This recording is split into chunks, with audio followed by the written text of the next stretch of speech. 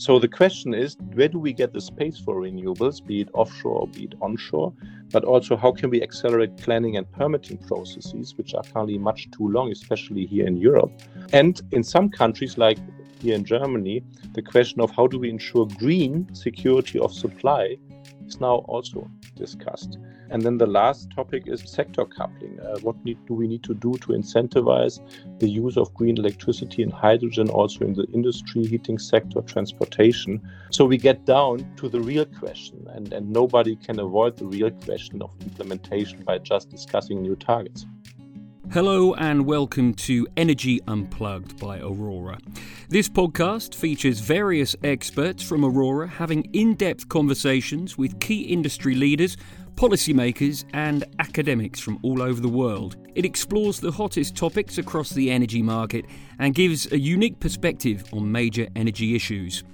This episode is one of the series featuring energy transition leaders who'll be speaking at our spring forum.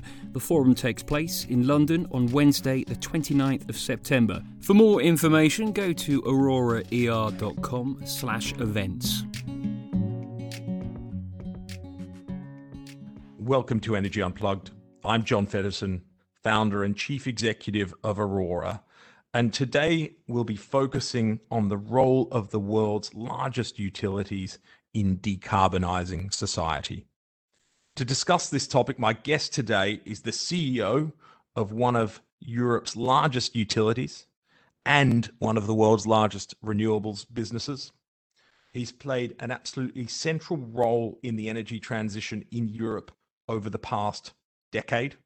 For example, heavily involved in the German nuclear phase-out and coal exits as a market participant, and also engaged in market reform debates around capacity mechanisms, renewable support schemes, emissions trading scheme reform.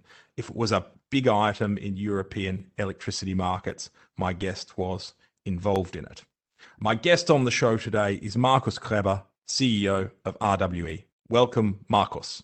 Thank you, John. It's a pleasure being here. Markus, I'd like to start by reflecting on your journey before we get into RWE and the industry. Now, you didn't start your career in power. You were a McKinsey consultant and then you went into banking before coming into the utility sector. Why did you make that move from banking into the utility sector? What attracted you? And do you think there are any lessons that we could take from finance into our sector? I think that has been quite a while ago, John. I think now more than 9 years when I left the finance sector. I think back in that time I was looking for a new challenge, and I mean by now I learned to love the commodity markets and the energy and utility business. I mean, compared to banking, it's real business, right? You build power plants, be it renewable or conventional. You produce electricity, and you move things around, and you supply the industry with electricity, gas, and other fuels. Today it already feels like I've never done something else. But your question regarding learnings, I'm not sure whether there are direct ones. I think every industry is kind of special.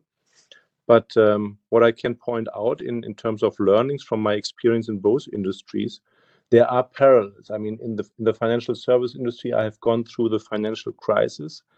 And here in the energy industry, as you pointed out in the nice introduction, I went through the first steps of the energy transition. And I mean, what my learning is, when your business is disrupted and you discuss strategy, I mean, you shouldn't start with what you have and where you come from. You should really start from scratch, greenfield. And that sometimes scares people, but you should also not underestimate how much you can change within 10 years. So also a company which probably has not the best starting position can be turned around. It's interesting. Maybe if we have time at the end, the rise of fintechs in the finance industry is very interesting, and the extent to which they will be a sustainable feature of that market, or whether that's a sort of short-term role is something we might pick up. The other question I had about your journey so far is, it looks to me at least like you've got, in addition to your very demanding role at RWE, one of Europe's largest utilities, you've also got a very demanding family life with a big family. How do you balance those responsibilities of a big atomic nuclear family, and also, do you see ways in which that influences your leadership style, how you think about how people balance those things at RWE and beyond? Yeah, of course, it's sometimes challenging to managing your diary, but for me, the family is the source of strength. And I mean, it always helps you to set the right priorities. And that also makes some challenges in business life sometimes a bit, let's say, easier to digest. What I do is I prioritize my diary with setting the family time first, and then my professional life needs to fit into the rest. And of course, with some sleep and sports and time for friends. But I think it's not a unique situation for us. I mean, everybody has in some kind of balancing private and professional life. Some leaders in the energy sector, I think Ben van Beurden from Shell, for example, I remember him speaking about how he links the need to address climate change to the close relationship he has with young people through his children and the next generation. Do you find yourself drawing that link? Do you see the energy transition as something that has a huge impact on the welfare of your children? Yes, of course, and there's also a very vivid discussion at the family table, and I mean, with 5 kids all in school age, and of course, being influenced by their friends and of course also teachers. When we discuss topics like the energy transition, you already have every different angle at the table at home. Some people care more about the environment, some more about the affected workers, and some being, I mean, more or less a bit selfish, thinking about what it means for us. So I think it's maybe parallel to the entire society, and that's a very, very healthy discussion you have at home, and of course that also helps you to kind of set the priorities of what you want to achieve as a company. Now, can I change focus to RWE itself? Now, it seems like a huge amount of activity, very exciting time to be at RWE in general. One of the things I've noticed is you've committed to be carbon neutral by 2040 as a company. Now, I think there are different views on these sorts of long-term commitments. You may or may not be in the role of CEO in 2040. Who knows? But it's it's a long way into the future. A lot of people will be doing different things. And so there's a natural challenge of, okay, how meaningful are these commitments? But can you say a bit about, from the inside of the organization, why you make a commitment like that, and how that has an impact on the way RWE functions and the way it makes decisions? So first of all, I have the pleasure of still being not young, but middle-aged. So at 24, I'm age of 67. So I am hopefully still around and also active, maybe not in this role, but probably in the industry. I mean, coming to your question, we had a very intensive discussion within the RWE management team about this long-term target. It was 2-3 years ago. But what we learned is, with the pledge to become carbon neutral by 2040, which is, I mean, by the way, faster than the European target and also faster than the German target, we had clarity in the group, because we started discussing things we would have not discussed without this clear ambitions. Like, I mean, how do we going to decarbonize our gas fleet? Do we still enter into long-term gas supply contracts with durations close to or even beyond 2040? Things like that. I think the cornerstones are set. We have our huge investment program in renewable energy. And by that, we are able to replace coal and nuclear generation. I think what you ensure with these very bold long-term targets is that the resources, the know-how, but also investment capital across the entire group is employed in a way which is in line with this long-term pledge. And that gives you an additional momentum within the group, because you cannot decide every single decision, but when people know where you want to go, they take the right decisions themselves. It sounds almost a parallel. I have a session when new people join Aurora where I talk about our company values, and we have 3 of them. And it's a sort of, you obviously can't be prescriptive about, hundreds or thousands or tens of thousands of people and what they do every day.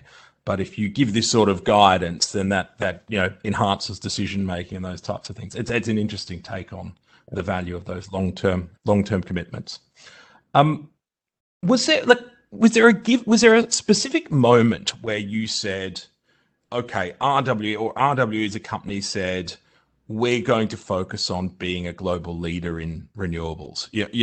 Because that wasn't always the history. There's the Ruhr area in Germany and coal mining and power generation in Europe's industrial heartland. Was there a trigger moment where you said, right, things will change and we will be a global renewable company? Yeah, I think, we have to go a bit back into history, into the very colorful history of the German utilities. And we have to start in 2016. In 16, RWE was in trouble. Power prices were at record lows. The financial profile of the company was pretty weak. And then the German government wanted to set up this nuclear waste fund. So we had to fund billions into this fund, but we didn't have them on the bank. So the solution back in 2016 was the IPO of Innogy, where we bundled our networks, retail, and renewables business. And that allowed us to tap the capital market for a capital increase on the Innogy level and not at the RWE level. At the RWE level, we would have diluted our existing shareholders significantly, close to 50%. But then the day after the IPO of Innogy, and Innogy, as you know, was independent, we found ourselves at RWE in a position running just conventional generation and commodity trading. And it was not a surprise, but the outcome of our in-depth strategy exercise was that this business as it stands, our operating business, beside the financial holding in Innogy, would not survive. And then the question was, what are we going to do with the company? And at the core of the company was always power generation. When RWE was founded 1898, yes, the core was power generation and trading. And then we looked into the future, and it was totally obvious already back then, 16, 17, that power generation will be based on renewable energy. So we need to get into this business and to make that the new core, the new heart of RWE. And then we explored all the different options, and in the transaction with E.ON, so swapping our stake in Innogy's networks and retail business for Innogy's and E.ON's renewables business, we found the best solution. And that was the trigger point. Where the decision was taken earlier, maybe in 16, 17, but then the transaction was announced in 18. And that was these are the two trigger points, the Greenfield strategy exercise and then getting to what we wanted to achieve via the transaction with E.ON in 18. And was there ever a point where you doubted it could happen? As you say, it's sort of 1898, power generation and trading. As you say, you're still a power generation company. It's just it's renewables. Was it a case of, okay, we do the Innogy, we get the Innogy and E.ON renewables assets. That's great, and now we're a global player. And so there was never any doubt. It just that was the transaction that did it, or were there periods where you said, hang on, we're fundamentally changing the culture and purpose of the business, and this might be too tough to deliver? Were there moments like that? No, there were challenges, but I never had doubt that we're gonna get where we wanted to get to, because you felt it from the first minute. People, whether it's on the commercial side in trading or conventional power generation or renewable power generation or the customer business, they all talk about the same topic: how to supply our customers, the industry, with the power, with the energy they need. And in future, that's going to be green. In the history, it's going to be conventional. Of course, it was a very long and complex transaction, but from the first minute, it was clear that everybody wanted to achieve that. And in the end, it all went pretty well. Do you think it's harder for oil and gas companies to make that transition than for utility companies? The molecule to electron movement, is a more difficult one? I mean, I'm not an expert in oil and gas across the entire value chain, so it's maybe not me the right person judging that, but I see two differences. I mean, the one thing you need to understand about electricity, other than oil and gas, there's very limited storability. So it is three-dimensional. It's not only location, it's location and time, and that is maybe a difference here. What is interesting about the two industries, I mean, we are more or less moving the same direction, and there is a proximity. I mean, we are using our electrons, in future our full green electrons, to move downstream via hydrogen and maybe future synthetic fuels. And the oil and gas majors, they go, let's say, upstream, and they know that they need to replace their gas and oil wells by green electricity, because that will be the basis of energy in future. Where that ends, I don't know. I mean, that is very dynamic, very interesting. That also why I like the industry so much. But what the potential outcome in a decade's time is, I mean, who knows? Yeah, it's a difficult one. You sort of, I find one fruitful angle to look at it is to ask yourself, why were the super majors so big? What was the nature of those markets that gave them scale economies? And maybe that says something about where we're going. I'd like to get to hydrogen in a second. On renewables, can you just say a little bit about where you are now in terms of the growth of your renewables business? You know, you've got a big offshore business, you've got a big global footprint. Where are you? How do you see the next 5 years panning out?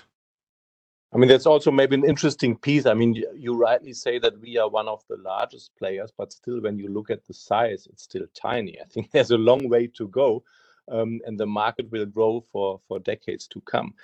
But I mean, coming to your question, I'm very pleased with the development the company is going. I mean, we are currently growing our renewables business faster than ever. We have employed 2 billion gross investments in the first 6 months of this year. Currently, we have 4 gigawatt of capacity under construction. And also, I think that is even more important in renewables is building your pipeline and ensuring that you have projects to be invested in, to be delivered in a couple of years' time. And we have been successful in the UK offshore round 4 auction. We have closed our strategic gap in onshore in Europe by acquiring a development pipeline in France, and also shifting the company a bit more from the very significant wind focus also to solar. We have significantly ramped up our solar pipeline over the last 2 years. So I'm actually very happy about the development here. Mm-hmm. And can you say, where do you see the economies of scale then in being a renewables generator? So you've gone global. Which parts of you've talked about the development pipeline, and you've talked about doing both solar and wind and not necessarily specializing. What aspects of that business model do you see as the ones that scale the best internationally and enable you to outcompete smaller local players? I think one of the most crucial questions in the next, let's say, decade to come is really where do you focus on? Because I see two totally different angles of the business. One is scale. You definitely need scale in offshore, scale in onshore wind, and also in solar in order to be competitive, to get the LCOEs down, to have very healthy relationship to the suppliers with a constant flow of orders. That's very important. But then there is the other angle. In the end, the energy market is a local market, also because transportation and storage of electricity is limited. And so far, we have probably not seen in many countries the limitations of higher penetration rates of wind and solar. But when you see them, like we see them in Germany, you start asking yourself the question, how will the entire energy system, electricity system look like being green, not only producing significant parts from wind and solar, but also how do you ensure, let's call it green security of supply. And then immediately the market angle kicks in. I mean, how is the market structure? How is regulation? How are remuneration frameworks? What are the needs of the customers? And there you need to have an integrated view across the value chain and not only certain technology like global solar. And combining that and defining the right footprint for the company will be crucial. I mean, for the time being, we have decided we want to strengthen our global position in offshore. Of course, core markets are here in Europe. In the other markets, like the Asian markets and also North America, we're going to go with partners, not our own. But for onshore wind and solar, we are strong enough in our core markets, North America and all European markets, to do it more or less on our own. And what are the character? Is it possible to say what are the characteristics of a good partner as you see it in these markets, or does it vary substantially? No, I mean, we don't talk about financial partners. I mean, there is no lack of capital and lack of ambition. Everybody wants to go big, and everybody has, if he has the capabilities to deliver, has the money being available in this very low interest rate environment. So when we talk about partners, we think about partners who add what we lack in the certain market. So in the end, we talk about local players. I mean, look at our partners in Japan or in Taiwan. They typically bring what we don't understand, and they can organize offtake. They understand the regulation. They are much better in local stakeholder management. And here in these markets, we clearly bring the global technology advantage. Is there a particular market you're really excited about, Markus? Is there a particular region of the world where you say RWE has the skills? The policy gets it and understands what it needs to do, and we can make a big impact over the medium term at the moment? I mean, if you would have asked me the same question 18 months ago, John, the answer would have been different. But today, I tell you, it's probably Germany. It's our home market for a simple reason, because when you look at the necessary investments which are needed to take the energy transition to a full success, the investment amount which is needed is highest in Germany, because we have the challenge not only to build up further wind and solar capacity, we also need to replace coal and gas. And we need to ensure security of supply, and we probably have a huge demand for hydrogen because we are so industrialized. And if you compare that, for example, to the UK, they don't have the problem of replacing coal. Coal is history in the UK. And also the demand we expect for hydrogen is comparably lower than here in Germany. So the efforts which are needed to take a country to full decarbonization are significantly higher here in Germany than in most other parts of Europe and the world. Yeah, and of course the British don't need to. They've got to replace some of the nuclear, but not all of it as well, I suppose. It's a good segue to hydrogen, and I find that fascinating that you think that the need for hydrogen is substantially higher in Germany than in GB. Where do you see that? And you've got a new hydrogen business unit. You're focusing obviously very seriously on it, and I can understand. I think anyone who understands the energy sector can understand why. Where do you see the opportunities for your hydrogen business? I think you already had the pleasure talking to Sopna as well, our head of hydrogen, John. So you a very high understanding. So I give you the high level for the company. Podcast. I mean, hydrogen is a hot topic these days, and I think that's for a good reason, because it's the only known technology which can decarbonize those parts of the other sectors which cannot be electrified. And for us, it's a very good business because we understand that we cover the entire value chain already today. So we supply green electricity. We can run electrolyzers, we can store gas and hydrogen, and we provide customer solutions. So we are able to bridge the production profile, which sometimes differ from the load, from the demand profile. We do that in electricity. We can also do that in hydrogen. And for us, I mean, when you talk about the opportunities, it's twofold. One is another route to market for our green electricity. And on the other hand, it strengthens our relationship to our industrial customers, because, I mean, currently we supply them with power and gas, and in future we supply them with green energy products. I mean, primarily electricity and hydrogen.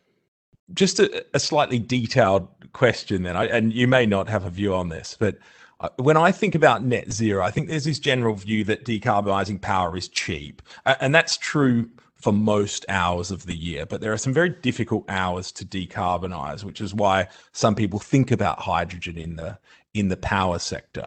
If you cast your mind forward, to 2040, 2050, as the power system is very low or negative emissions, what do you think will be keeping the lights on in that sort of peak hour of the year? The wind's not blowing. It's February in Europe. What's that kind of final megawatt hour of power coming from? And do you give hydrogen a good chance of providing that, or do you think it'll be something else?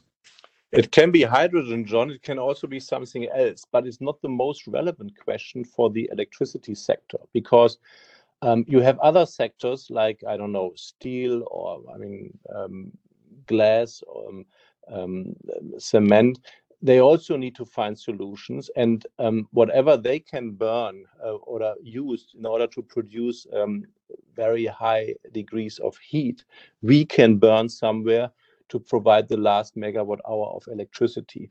I mean, I'm pretty sure that most likely that will be based on green electricity being the only source of truly decarbonized energy.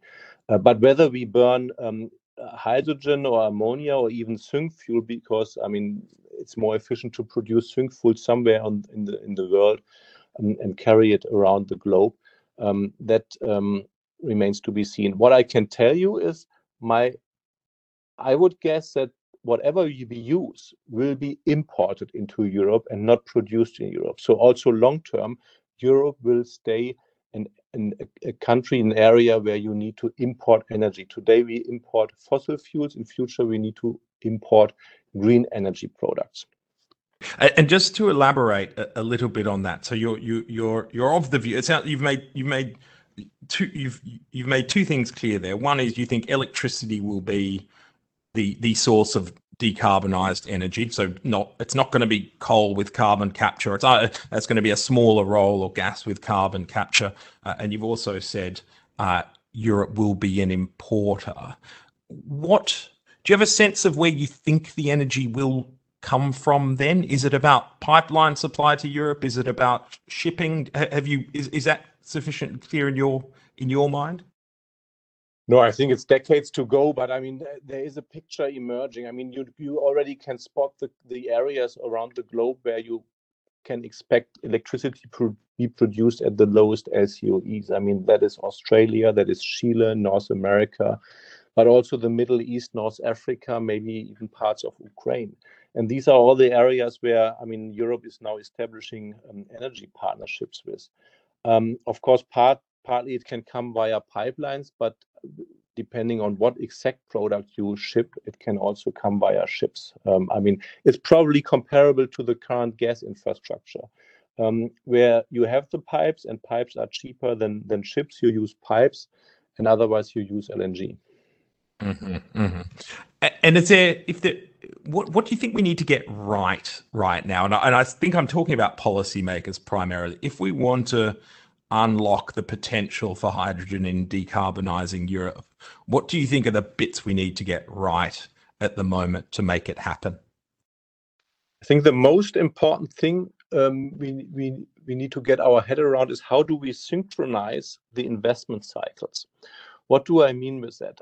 Even knowing that potentially we need to import the green energy because we don't have enough space to produce green electricity for the electricity sector and then for the hydrogen sector in Europe long term.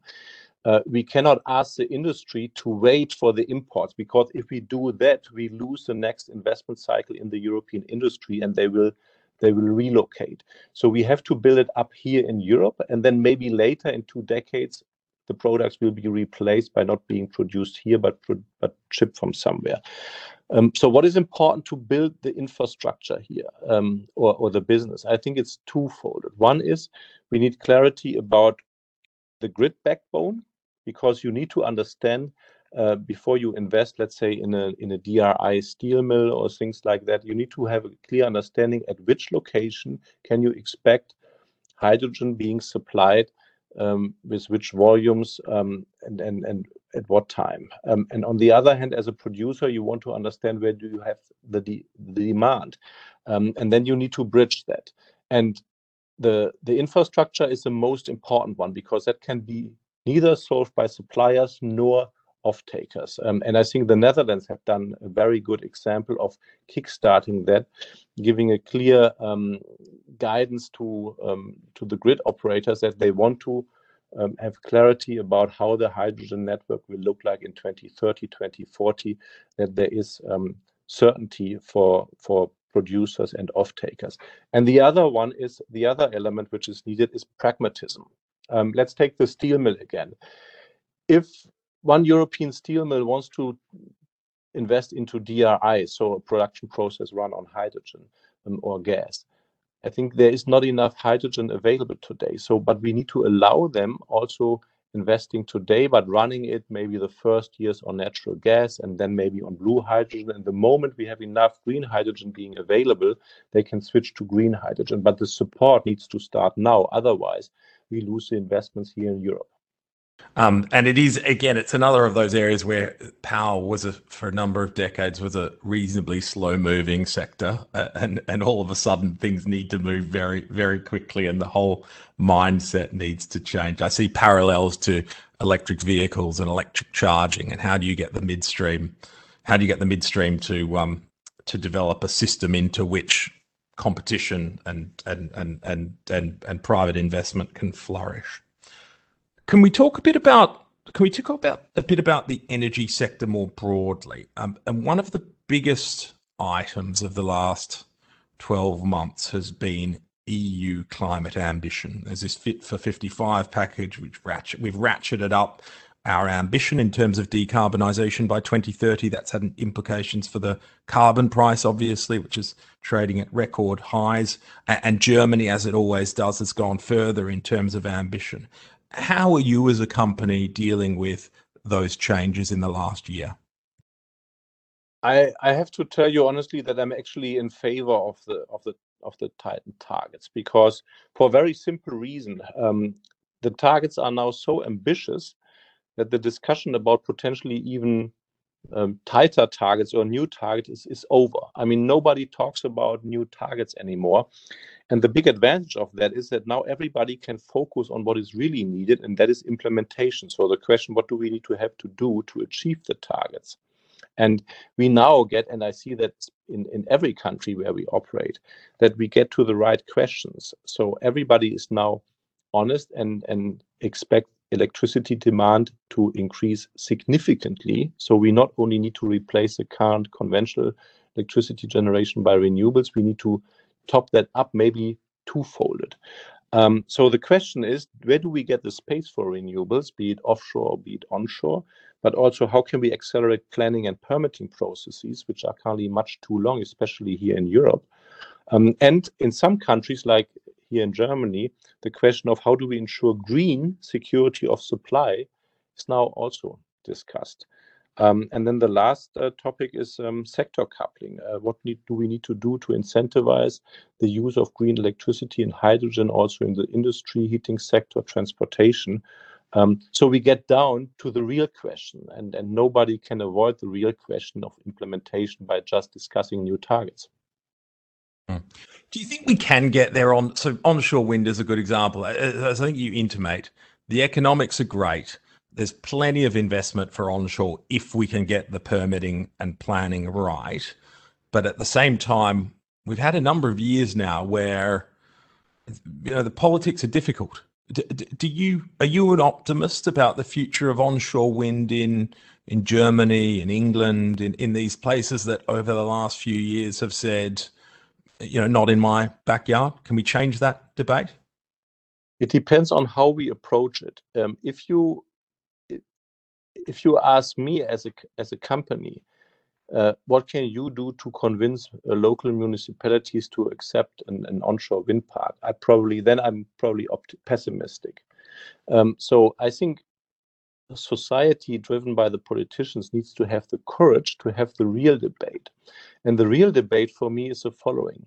If we want to keep our wealth and if we want to keep our industrial jobs here in Europe, we need to tell the people that we need significant investments in infrastructure. And I'm not only talking about the energy infrastructure, also the transportation infrastructure and the digital infrastructure. And investments, they need to happen somewhere. I mean, you need to, somebody will see them and maybe hear them. And that has also been the basis of our first big industrial success wave in Europe. And people accepted plants being built somewhere. And that is the real debate. If that is not accepted and we don't have a broad consensus on that, then we're going to fail. Thinking about the sort of broader social context, Markus, I think, while the overall cost to society from switching to fossil fuels to renewables in many cases is small, in a number of cases is negative, actually. When you look at very specific areas, there are communities, for example, mining communities around lignite mines, that have hugely negative consequences, or at least at first glance, from the energy transition. How do you think, you've been managing this for the last probably decade or so, both in the nuclear and the coal context. How do you think government and energy companies can better manage this important social responsibility? I think, John, you are touching upon a very important aspect, and that is how do we also mitigate the negative effects of the energy transition, and the question, who is best positioned to do that. And I think what I like about the German way of managing it, the coal exit has been discussed here in a commission with representatives from all stakeholders. Industry, regions, the affected regions, the unions, but also NGOs. So the compromise has found a very broad basis, and now the companies, and together with the government and the local municipalities, are implementing that. And that also brings me to the topic. Sometimes our shareholders are asking us to simply sell our polluting assets, because that would, of course, re-rate our stock, and would also simplify our story, and which would make us a much greener company. But I would be careful here, because you could maybe achieve the re-rating, but you also need to ask the question, what will it do for the environment, for the people and the regions? And that leads to the question, who will actually buy it if you sell the polluting assets? And will the new buyer close faster than you would have done it? Or would he fight until the end to run the assets? And how will he treat the workers and regions? And what kind of governance will you have? Probably it's not a listed company buying these polluting assets. And for me, the answer to all this is obvious. Splitting companies and selling polluting assets probably does not help the environment, the workers. It's maybe even hindering transformation. So, I really urge the finance community to get the right definition of sustainability, which for me covers two aspects. One is it needs to be holistic. It's not only about E, it's also about S and G. And second, on the E question, it needs to be the question, how can we transform faster? I'm accepting the challenge from all our stakeholders, and especially my investors. How can you transform even faster as RWE? But simply selling the polluting assets to somebody else and think you have done something good, I think that's a shortcut I don't accept. Yeah, and it's striking that you see the role there as being a decent amount of the role being markets, right? It is, we're not, in a sense, my words, but we're not good enough at quantifying ESG credentials. We're using a sledgehammer, and at the moment, it's not good. I think there are many examples of it's not good if Shell sells off its North Sea assets to a less socially responsible actor with less of a commitment to society and less of a long-term view to being good corporate citizens. So you've said markets have a role, and maybe Larry Fink writes another letter and he clarifies it, or Mark Carney clears that up. Do you think government can help enable that as well? Is there a version of sort of takeover laws where you say, certainly there are lots where they say this is anti-competitive or this is foreign ownership. Is there a version of takeover law where you say we do not believe this next investor should be the custodian of such an important asset from an environmental perspective, whether that's a coal mine or a forest or something like that? And in the one case or the other, maybe a corporate restructuring is helpful. So I would not be very strict with takeover laws. But I mean, what would help us is, of course, if the definition of ESG investing and sustainable investing is clearly focused toward supporting transformation and not splitting businesses in good and bad. So if we get a good definition also under the EU taxonomy, and I know the UK is working on standards, but also the US is working on standards, and if that is a clear support of transformation, that would be helpful, because then we have a valid definition of ESG investing. But I'm actually optimistic. I think the discussion is at the right place, and everything which I see is moving in the right direction. Mm-hmm. It's reassuring to hear. It's probably a good time to move to the final set of topics I'd like to talk about. We do this on every show. I ask my guest about some concepts in the energy transition and whether they think they are overrated or underrated. So you should feel free to answer with a one-word answer or to elaborate as you see fit. So the first concept, Markus, is the role of markets in enabling society to decarbonize the energy sector. Do you think the role of markets in enabling decarbonization is overrated or underrated? I think it's underrated. Okay. And are there, just one digression on that, are there any markets around the world for electricity where you say that's a good design, or I can do business in that? I know the risks I'm taking and the investments I'm making.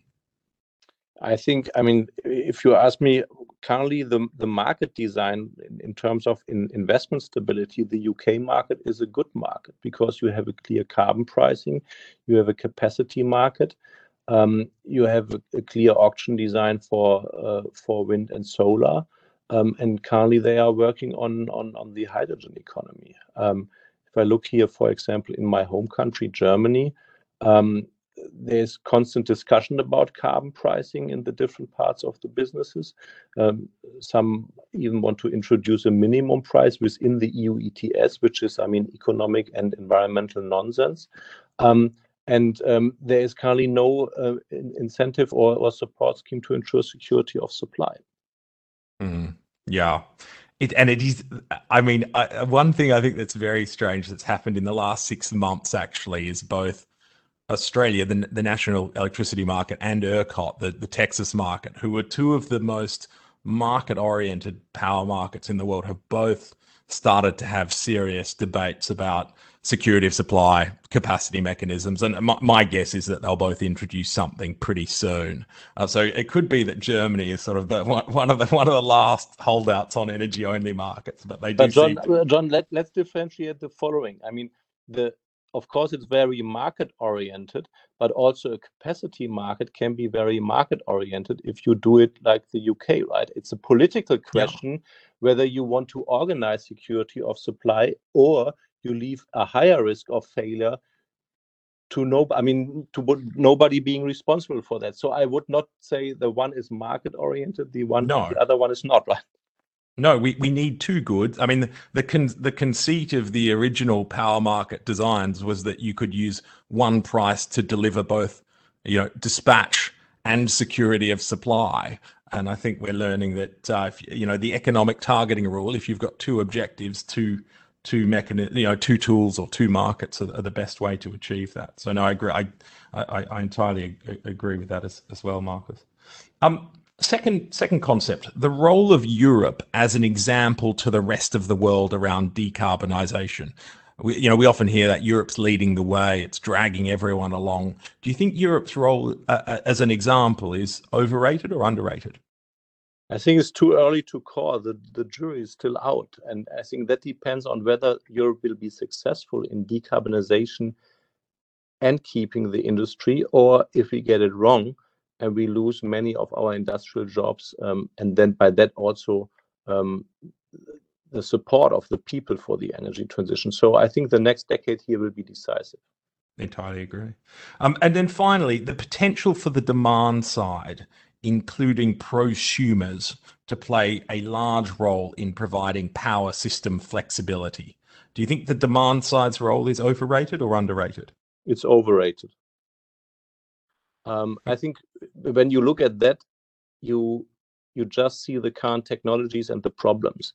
But I think we need a solution for the intermittency and the necessary flexibility for the industry anyhow.